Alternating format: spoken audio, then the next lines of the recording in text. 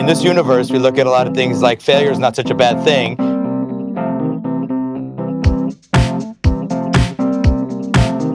If you're not failing, maybe you're not trying hard enough. Welcome to Ending Pending. I'm your host, Andy. I'm a dragon. I'm not. My name's Evan, and I'm not the host. I'm a cursed amulet salesman, and I've got lots of cursed amulets if you want to buy them. Kill your queen. Kill your queen. I'm Ronnie. The anachronistic cursed amulet trenchcoat man. How did they not see that one coming? I mean, everyone did. I guess is what did. The joke is. Anyway. Everyone saw it coming. Anyway, Ending Pending is a podcast where we discuss television shows that have only lasted for a single season. We are currently covering ABC's The Quest, and we are going to dive into episodes 7 and 8. But before we do that, I have a dragon-related question for you. Oh boy. What's your favorite dragon? Favorite dragon? Favorite type of dragon or favorite individual dragon? Or... I mean, you can answer this question however you choose. Oh, but I know there's so many dragons. I know there's so many. Oh, this is a challenge. Jesus. Did Ronnie just disappear? I think he might have gotten raptured. Fuck, Evan. I guess we're left here in our sin. Sorry, guys. Sorry, Did I'm Ronnie back. just go to get the Dragonology book? Oh, I had that book. I just gave it to charity recently. This is never going to charity. This is staying in my life forever. So there's an artist on Tumblr. Well, I'm sure that they are present on other media as well. But they draw unusual dragon hordes, and there's one. There's a dragon that has a horde of VHS tapes, and a dragon that has a horde of gummy candy or something like that. And I'm partial to the dragon with a horde of panties. I like that one. It's a very charming looking dragon, and it just loves underpants so much. So that's my favorite dragon. We'll share a link to that on the Facebook page so people can see the weird dragons. Yeah, I love them. I'll find this artist and I will give them a free bump, whatever that's worth. I really like the post about the dragon who loves his penny and travels with it in the town. Oh, so the penny just... Yeah, I know what you're talking about. It's an ultra tiny dragon, yeah. And its entire horde is just one penny. Yep. And when people get change, the dragon just clings to the penny and goes with them, so... And whenever someone's new to town and is confused by this, someone will be like, oh, you're new, it's the dragon, so I'll let you borrow it, but you gotta spend it soon. That is an adorable dragon. I like that dragon. Yeah. In the book Dragonology, they talk about a dragon that is, I think, similar to the Antipodian Opal Eye from Harry Potter. It's a marsupial dragon. It's a dragon that's it's from Australia, of course, from the outback. Yeah, it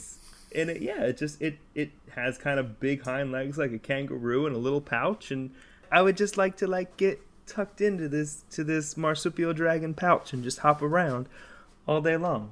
It looks like it would be so cozy. The marsupial dragon rears one young at a time in a fiery pouch. So ooh, it's warm and toasty here. Or maybe you'll just die. I'll probably do that, but I'll be comfy and cozy while I'm dying. The few minutes that you're not being singed alive will be very comfy. Well, it's before my dragon mom realizes that I'm not her dragon baby, and she takes care of me as if I was, and it's oh, this is so nice. And then she realizes I'm not, and it's immediately not nice anymore. Oh. It's very bad. Yeah. My favorite dragon is whichever the last dragon is that I killed. And I think this got dark. I think the last dragon I killed was a lightning dragon in Dragon Age. My party was me, Iron Bull, Dorian, and Cassandra. And it was a very long slog of a battle. It took forever. But we got it. We killed it. Did you have sex with Iron Bull immediately afterwards? No, I'm dating Dorian right now, and we're Doesn't very matter. committed. But I banged Iron Bull earlier after we killed a dragon. Oh, okay. But Iron Bull was very into that fight. He was very happy the entire time. All right, I can imagine. He was flirting a lot with Cassandra right before the battle, and I know she said, like, it's not going to happen, and he's like, of course, yeah. But they might have afterwards. Like, I wouldn't be shocked.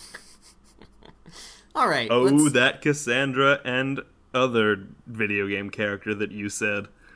Always getting into sex. No, they're not. They They're never not, are. yeah. That never happened. Never ever getting into sex. I know Dragon Age. Iron Bull is with everyone, but yeah. Cassandra. Yeah. All right. Anywho. Let's get back to this family-friendly show that we're watching about friendship and virtues. And dragons. And dragons, non-sexual dragons. There's no such thing as a non-sexual dragon. You don't know that. Dragons are very erotic. I have to Okay, maybe Iron Bull. agree with Ronnie. Yeah. We watched episodes 7 and 8, as Andy was saying. Episode 7 is called Verlux Attacks. And as the title would suggest, Verlux does indeed attack.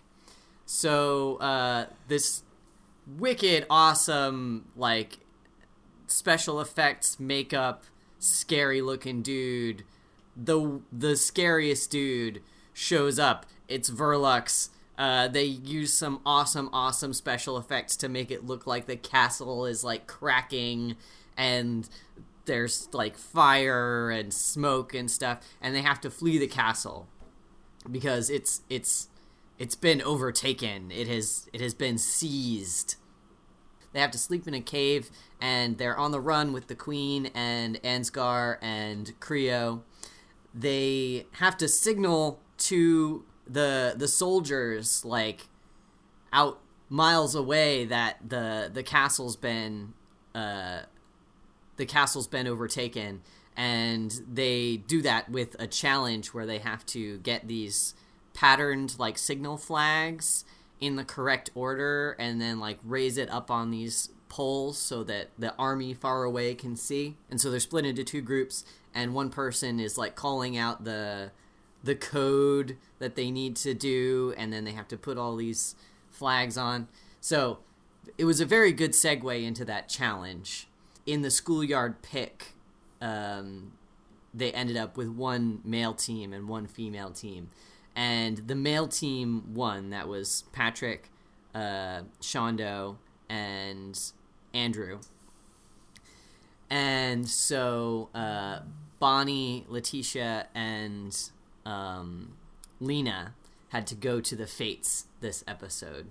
The Paladins had to, for the Fates challenge, spy on a scouting group from Verlux's army and remember all of the little details about, like, how many shields they had and how many men there were and stuff like that, and, like, basically do a memory test.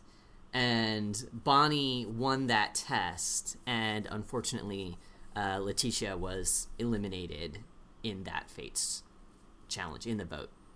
Episode 8 was called The Dragon's Lair, and Verlux apparently has released this dragon from an underground pit, and it's, like, destroyed a town. It's not a team challenge. This is every man for himself, a head-to-head challenge.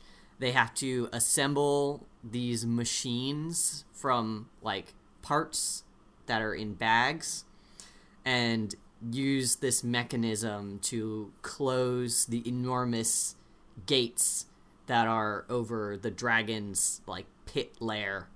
There's only 5 of them left now, so only 2 can succeed. The 3 who do worse end up in the Fates challenge, and it is Patrick, Bonnie, and Lena.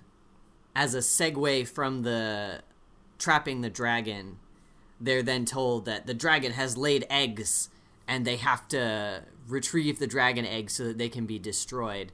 So each of the dragon eggs is in a pit, and for the Fates challenge, they have to shimmy the dragon egg up the wall of a pit using only like a cage mechanism and some boards and stuff. They can't touch it with their hands because it's a dragon egg and it'll burn them if they touch it. Patrick wins that challenge, and to everyone's great anguish and my surprise a little bit, Bonnie is eliminated in that challenge. So that's what went down. Also, the queen is under the spell of The Grand Vizier. the Grand Vizier. Yeah, the hook for the next episode was that the queen's amulet that she'd been given by the vizier to quote unquote keep her safe started like glowing green in the night. And there was like there's howling or something. Yeah, there's a creepy camera angle implying that something is creeping through the campsite. But that was the hook for next episode. Yep. Yeah. That was my joke. That was my amulet joke. Yeah. Oh, wow. Yeah, now you get it. Ronnie, we all knew. Okay. So, we've watched 2 whole episodes of The Quest, and we're getting down to the nitty-gritty. We're in the meat. Yeah. We're in the meat. Not the negative meat. The real good, regular old meat. That tasty dragon meat. Andy, Yeah. these episodes work for you? Yeah, it worked real good. It really felt like they were in danger and on the run, and I thought the challenges, especially the one in the trees, was real good. Worked Evan. real good. Yes, Ronnie. Did these 2 episodes work for you? Yeah, they did. I agree with Andy. We're getting into the meat of the conflict. And I think they did an especially good job in these 2 episodes of transitioning the challenges into the storyline in a way that felt more organic than they had before. I'm sure they had this all scripted out ahead of time, but maybe in terms of execution or in terms of the NPC's performance or something like that, this really, like, they sold it. The challenges all were very relevant, and the story does feel like things are getting urgent now. So, yeah, I'm right there with them. I'm in the thick of it. I'm totally emotionally invested. Ronnie. Yeah. Were these episodes working for you?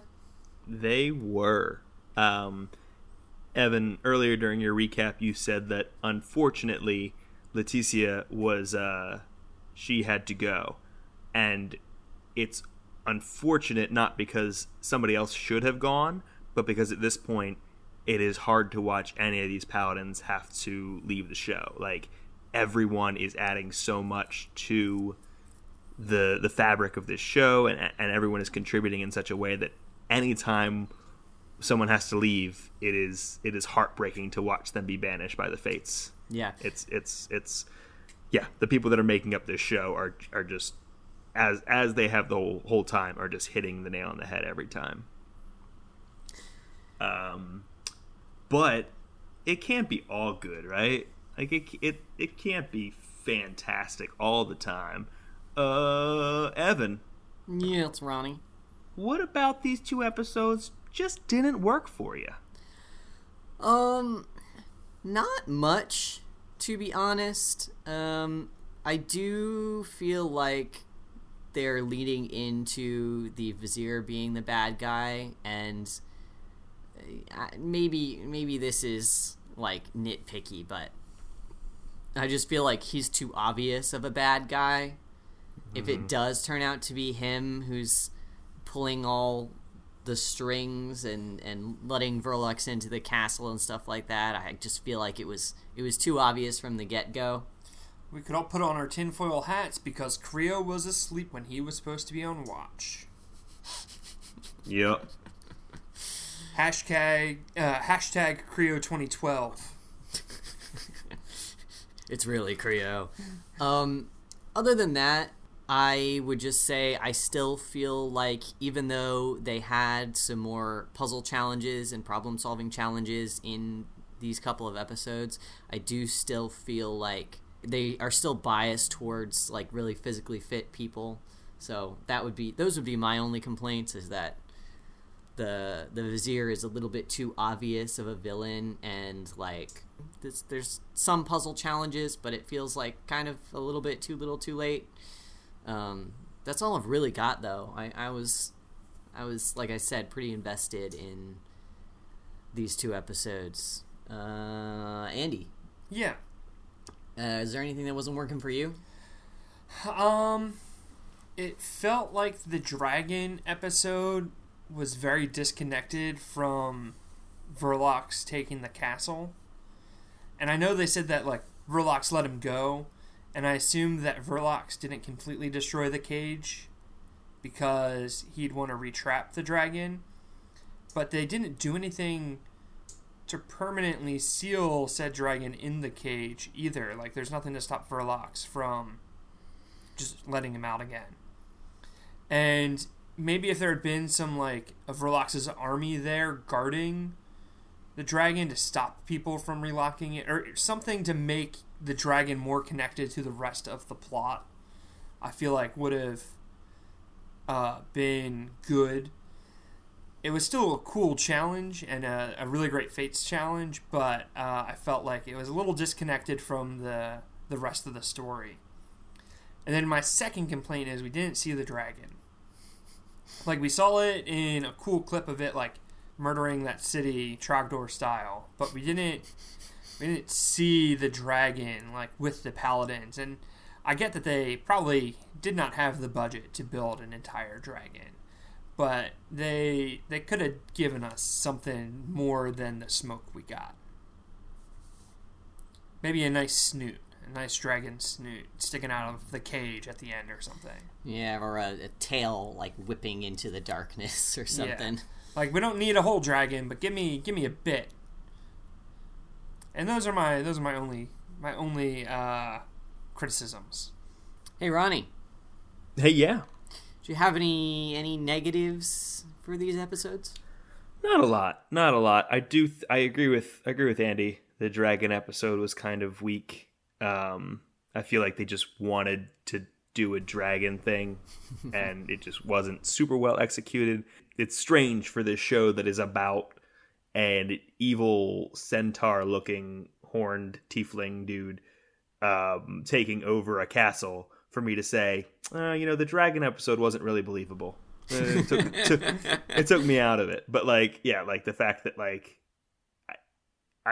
I felt weird for thinking the same thing. Like, yeah, why would there just be bags of gears around? And, like, the puzzle element of it was interesting. But also the fact that by the end of it, they were just, like, pulling the chains and not using the gears. And it's like, oh, we could have done this the whole time.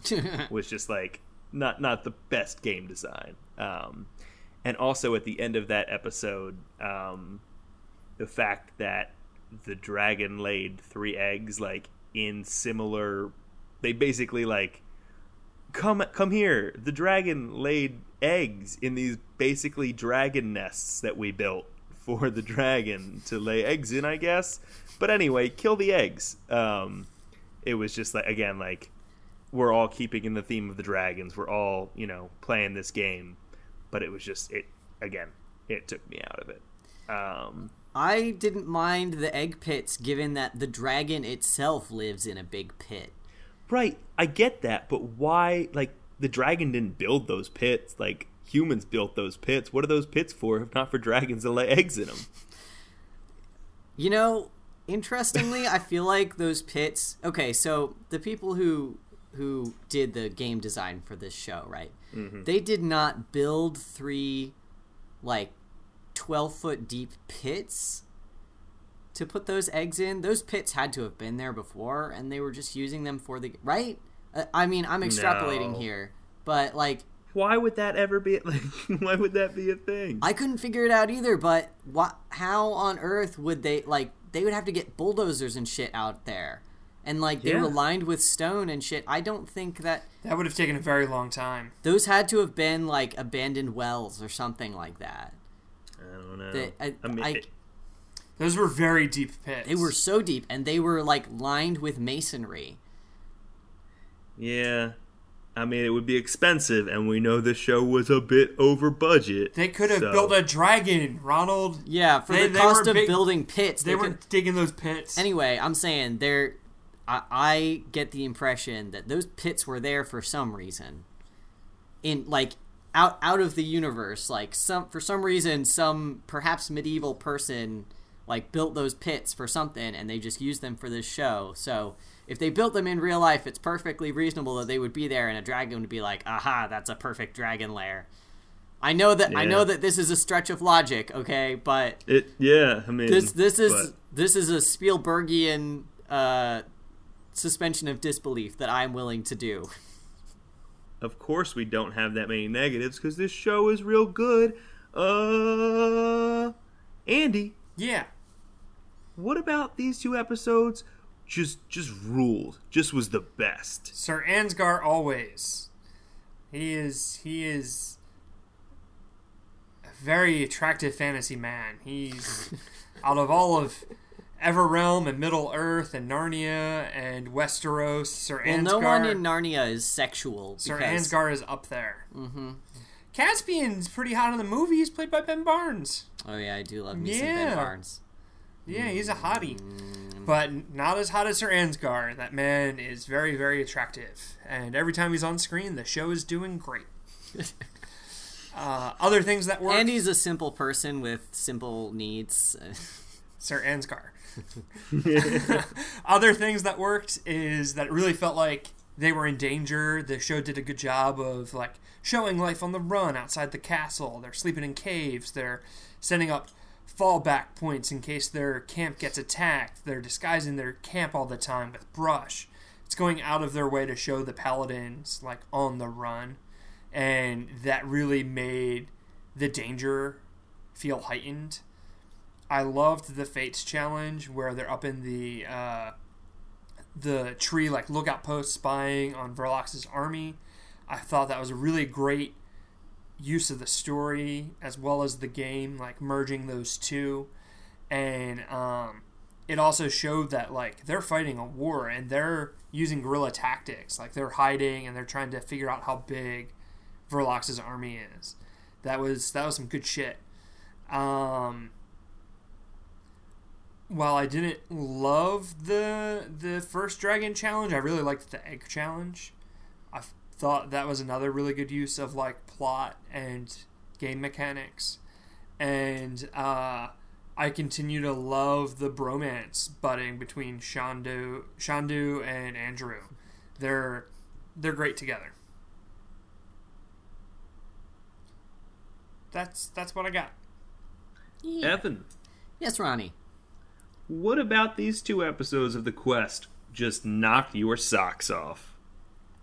I really like that the paladins got to hang out with the NPCs a whole lot more.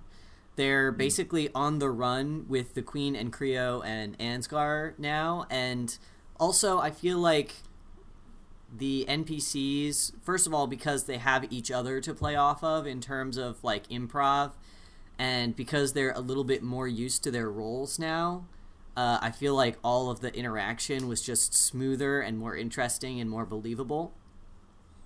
I fucking love that Ansgar sleeps on a pelt on the ground in his armor, like outside of a tent, like a real goddamn man. But yeah, like you mentioned, Ronnie, I'm so attached to all of the paladins at this point that emotionally I'm all in on everything they're doing. Like, even if stuff's a little bit hokey, it doesn't matter at this point because they believe it. All the paladins believe it, like on an emotional level. The NPCs are really invested, and there's so few of them now that even though this is a contrived, made-up way of like eliminating them one by one, you feel like they're dropping like flies, like they're in danger. Dropping from 6 to 4 was brutal. I can't imagine like dropping to 1 like from 4. That's gonna be tough. Yeah. So yeah, it is silly. I agree with any criticisms of the challenges and stuff, but they're doing such a good job in the way they stage the show and the way the NPCs behave and the way they're working the plot into the challenges that it doesn't matter. Everything feels really emotionally real. Ronnie. Yes, yes. Ronnie. Yes. Ronnie. Yes. What's working for you? What blew your mind in episodes 7 and 8? Verlox is real scary. Yeah. They kind of show what we have to expect in like the 2-minute opening of like, here's why we made the quest. But just seeing Verlox in the castle, seeing him like so nonchalantly just like eyeing the paladins down, like, I'm not even gonna like come over there and throw down with you. Like, I'm just gonna like, oh, look at me, I'm putting my hand on a pillar and now the castle's broken. And it's like, wow, this dude is so powerful. Like, it scared me. It was very scary, and I was like, as they were running through the woods, I was ready for Verlox to jump out and scare me again, and that would have been no good. But it just, kudos, very good job on that. To me, he looks kind of like a dark fae creature. Mm-hmm. Like there's some like plant growth and like some smoke or mist or something coming off of him. He's real intense. Yeah. As for the challenges, I do appreciate how they are becoming not at all geared towards less physicality, but the whole episode 7 where it's all thinking and puzzles a little bit and memory, like it certainly is not like balancing the two out, but it's showing that a little bit. I do like the mechanic of the egg roll. Even if I think of the egg homes, the egg nests are a little silly. Egg holes. It's just really encapsulating. I love that we're in a new location now, that we're not in the castle, because not that was getting old, but like we're with a group of people whose relationship, as you both said, whose relationships are really growing stronger, both the paladins and the NPCs, and you're able to just kind of like play house. Like, they're doing their own thing, they're out on their own. There's no Grand Vizier, there's no other townsfolk. It's just it's the squad. It's Creo, it's the Ansgard, it's the Queen, it's the Paladins. Like, you get to really just relate with them well, really learn more about them in a show that has already done a great job of like showing us who these characters are. It really like drills down and highlights the best and some of them the worst parts of them. The slice of life moments of like Queen Ralia giving Lena her cloak and Shondo teaching Creo what Hala like means was just like those. Oh my goodness! Those little slice of life moments are great. Hearing Creo say "Hala" was like a prize. Like trying to do the hand motion. It feels like a D&D adventuring party now. Like now that they're out on the road. And that's part of the charm, because like the castle was cool, but now they're surviving together. Now they're out in the wilds and they're vulnerable and they have to help each other survive. And they're running from place to place, and there's some great drone shots of them running across open fields, and it feels more epic, which is awesome. We've of course been talking a lot about Ansgar because Ansgar is love, Ansgar is life. But I thought this was a really strong couple episodes for Queen Ralia. Absolutely. Somebody calls out the fact that like this is the first time that Ansgar and Ralia have been to the Fates, been to like the Hall of the Fates, and I think that they included that, like even if the Paladins didn't know that, they included that because like on Ralia's face, she is like enamored with this like part of her kingdom, like this part of like, whoa, this has been here the whole time, huh? This is what's like really culling down these paladins. Like, she just did a fantastic job of that.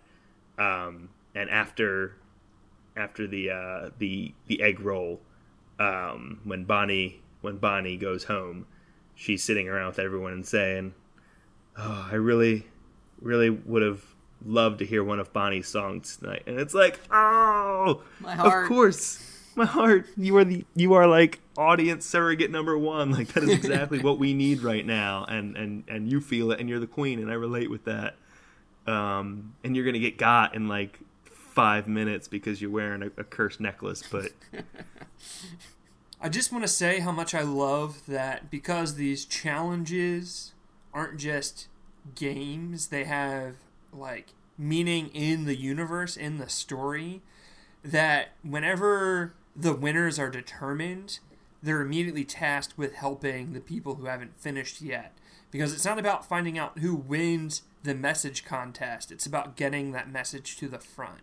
It's not about who can lock the dragon up first, it's also like, well, everyone's got to lock it up. And I really love that. It adds to the believability that these challenges actually mean something, and it adds to the camaraderie of the paladins too. I want to point out something that honestly didn't occur to me until several episodes in, but what do they win? Like, besides a spear and like mad respect, like in real life, do they win money, or like?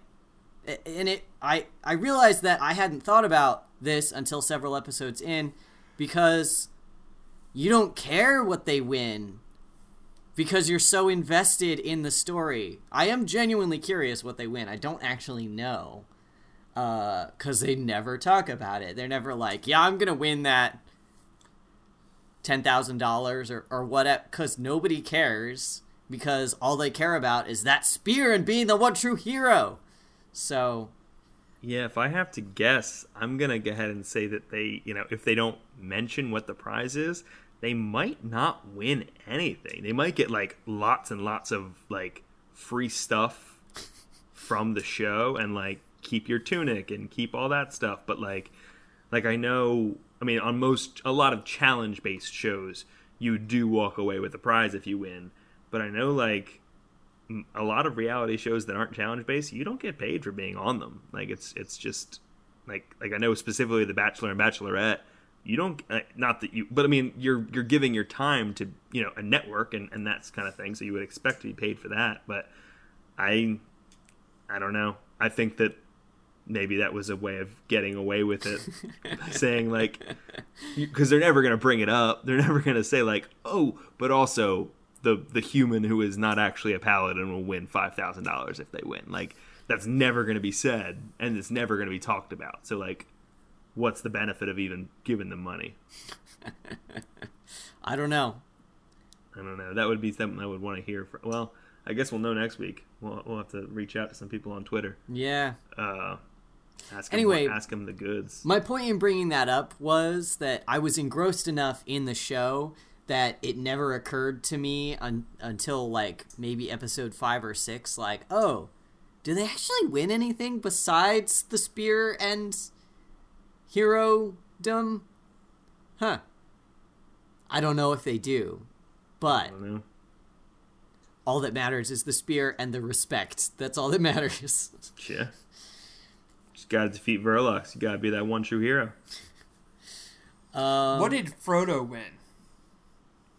PTSD. Yup. Yeah. He got to, do that cool, very washed out walk into the forest.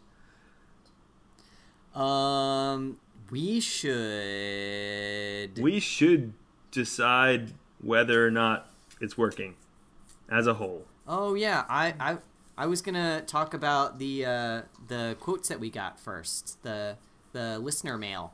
Let's do listener mail first. Yeah, let's do that. All right, so Andy, a member of the Quest Army, reached out to some members of the Quest Army to ask, what this show has meant to them, what the community that the show has created has meant to them. And some people wrote in and left audio clips for us, and so let's hear from some of the people in the Quest Army. We got A lovely email from a fellow named Ron Floyd. And he went into a lot of detail about how the Quest and the Quest Army has positively impacted him. To quote him, by the second episode of the Quest, I began searching online for some type of online community that was discussing this amazing show.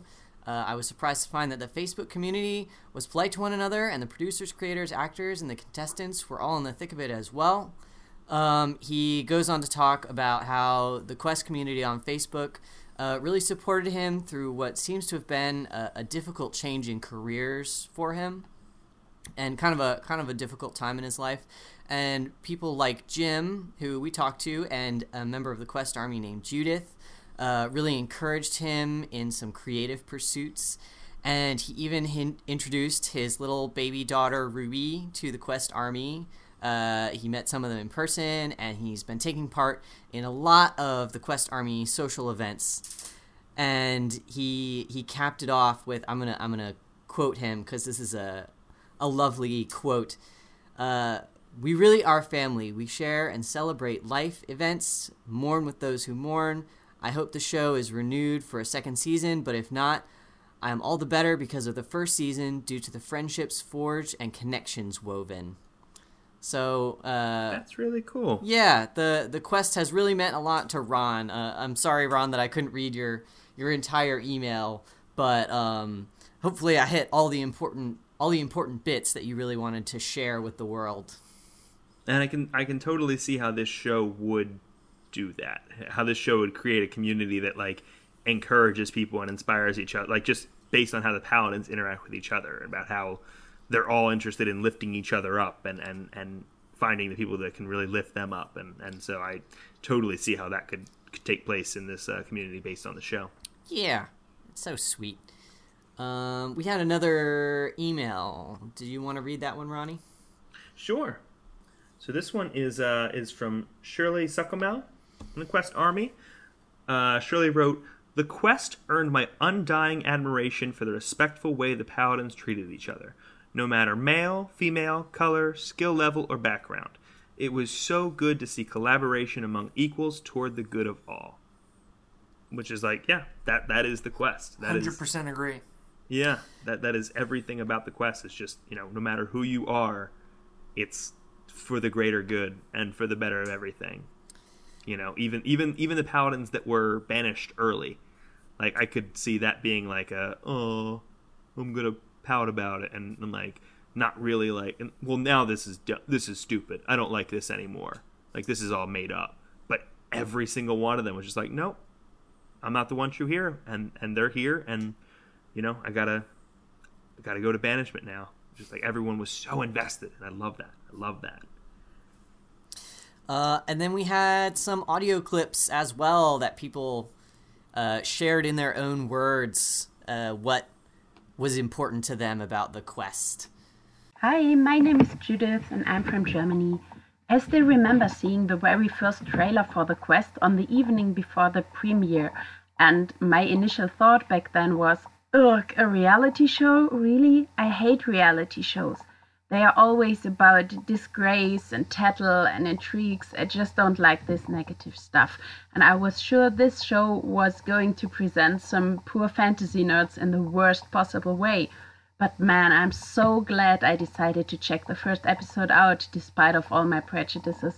Because this show was nothing of what I had imagined. It was the most refreshing thing I had seen on television in a very long time. Instead of bringing out the worst, it was actually bringing out the best in people. It was all about teamwork, solidarity, and honesty and bravery, and all this set up in a European castle with countless extras and actors with fantastic improv acting skills, plus impressive makeup and special effects on all the monsters, actually. The illusion of a vivid fantasy world was just perfect, and I'm not surprised the contestants merged so well into this world. I mean, it had been created especially for them, and that's pretty much the dream of every fantasy fan there is, right? The only thing I'm really sad about is that the Quest has never gotten a second season. Many people might not know this, but the writers of this show had prepared so much more. They hadn't only created Sanctum, the kingdom in which the first episode takes place, but there are also profound descriptions and history on all 12 kingdoms of Everon, and it's such a shame that we may never see these kingdoms and their stories come to life. So that was Judith Damon on from the Quest Army, and yeah, especially what she speaks to about like reality shows and how they are like steeped in negativity and drama and all this stuff that is just seems so manufactured. I think I was prepared for that too when Andy and Evan first told me about the Quest. But it's as we've talked about, this show does not need those tropes of like The Bachelor or Survivor or Big Brother. It doesn't need that kind of like villainy, like heel, like, oh, we're on this team, you're on that team. It just works because all of the paladins work together, and it shines in that way. Yeah, TV can be positive, entertainment can be positive. If you look at shows like Bob's Burgers or Brooklyn Nine-Nine, you see that sort of positive humor, and I think the world kind of wants a positive fantasy show, a positive action show, a positive competition show, and the Quest was providing that, and it's a shame that it got cut so short. Yeah, Jim was saying that the world probably needs the Quest now more than it did in 2014, and there sure is a lot of dystopian stuff, like in movies and on television and everything. So it is refreshing, unfortunately, even though it is canceled, to be able to go back and revisit something like this. That was just a fun romp in the woods where everybody supported each other. And let's hear that last audio clip. Yeah, the last one we have is from David M. Patterson. Hi all, my name is David Patterson.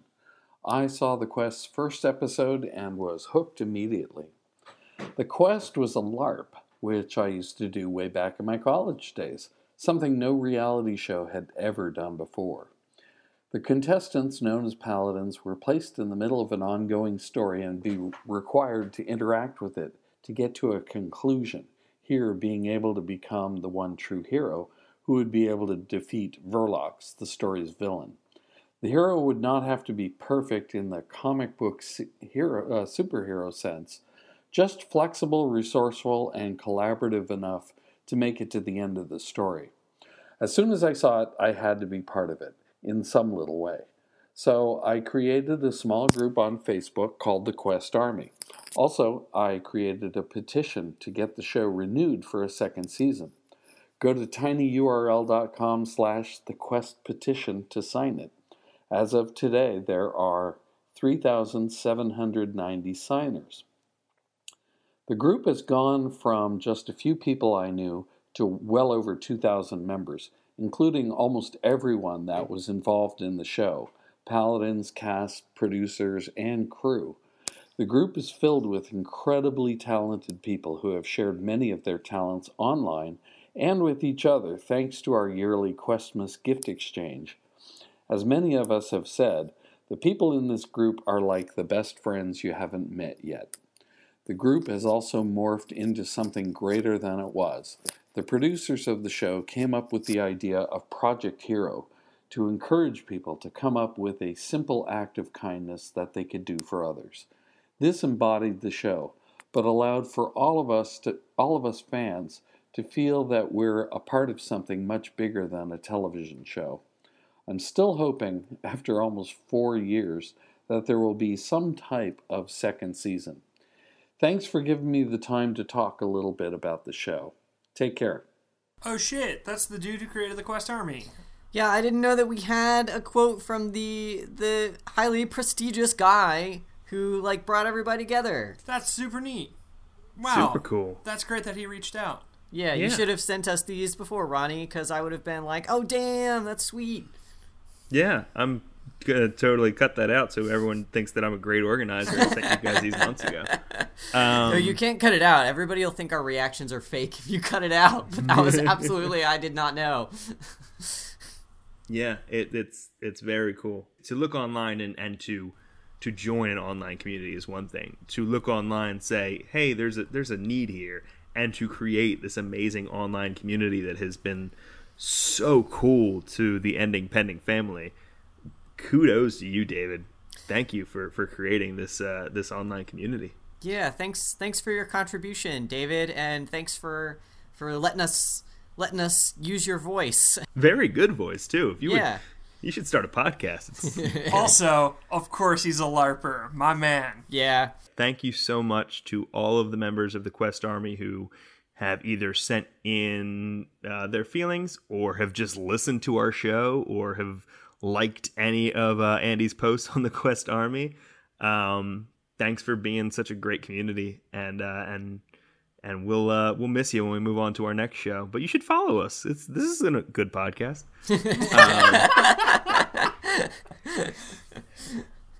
So if you're in the Quest Army and you still want to be a part of our show, there's still a chance on our final episodes of our podcast arcs. We pitch season 2. We decide what would be the best idea to make a season 2 with, and we're looking for your submissions. So send it in to pendingpod@gmail.com. Send us just written in an email, or you can drop a voice memo or any kind of voice recording, and let us know what you would do to make season 2 different, and what would you do to make season 2 just as good as season 1. Evan. Yeah, Ronnie. Is it working? Yeah, it totally is. It was working when I first saw it. It's still working. I would watch it again for a third time. Even if we never get a second season, I can just keep watching the first season. I'm down with it. I'm here for it. Totally working. Andy. Yeah, Ronnie. Is it working? It absolutely is, man. I really enjoy this show. It's a good time. Hey, Ronnie. Hey, yeah. Is the Quest as a whole, episodes 1 through 8, is it working?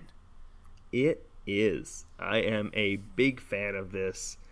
I'm always, ready for the seams to show, for something to say, ha, that doesn't work here. That's no good. That's because you're a killjoy. That's because I'm a killjoy. I hate things like Selfie. But it's working. It just consistently works, and it's only because everyone who's involved is so consistent. The paladins, the NPCs, like I keep harping on that, but like as an actor, as someone who was on the stage for a long time, like it's tough. It's tough to do that for 2 hours of a musical. So like the fact that these people can do it for essentially what had to have been 3 to 6 months, like kudos, like it brilliantly done. So join us next week to cover episodes 9 and 10 of The Quest. It's our Quest finale. Wait a second, Andy. Yeah. It's the second to last episode of an arc, and you know what that means. Oh, we announce our next show. It's time to announce what we're doing next. And you know what we're doing next? It's gonna be Marvel's Inhumans. Dun, dun, dun. This is like our white whale. Can you tell this is Ronnie's pick? Yeah, we were... Didn't you, set up some kind of news alert so that it would tell you as soon as Inhumans was canceled? Anytime a rumor happened about the show's ratings or about what was going on with it, I would get a text from Ron going, we're going to get it. We're going to get it. We got it. We killed Inhumans, and now we're going to do an autopsy on the corpse. Yeah, we personally murdered it. It's our fault that this show failed. I was honestly going through a lot of the shows that, didn't make it because there was a bloody Sunday or whatever it's called, of shows that just got totally annihilated after their first season. There's some shows in there this year that I think might make good ending pending fodder. I was hashtagging everything ending pending list. But yeah, after the great show that was Kings and the phenomenal show that was The Quest, we're going to go ahead and do the stinker, or maybe great. I don't want to be too negative Oh, yet. I'm convinced, Ronnie. I'm convinced that you're unbiased. I like Marvel stuff. It has a giant teleporting bulldog, and it's still going to be garbage. I mean, Lockjaw's is gonna be good, right? Lockjaw is gonna be good, No doggo is bad, so right? It's hard to mess up a space dog. we're like So every time a show is canceled, we are like the vultures circling it, yeah. like on social media. Like, oh, did you hear that Inhumans was canceled? Join us next week for the finale of the quest, the culmination of the Paladins' battle against Verlox, and then after that we'll be tackling Inhumans. But just remember, gang, we're never doing Firefly.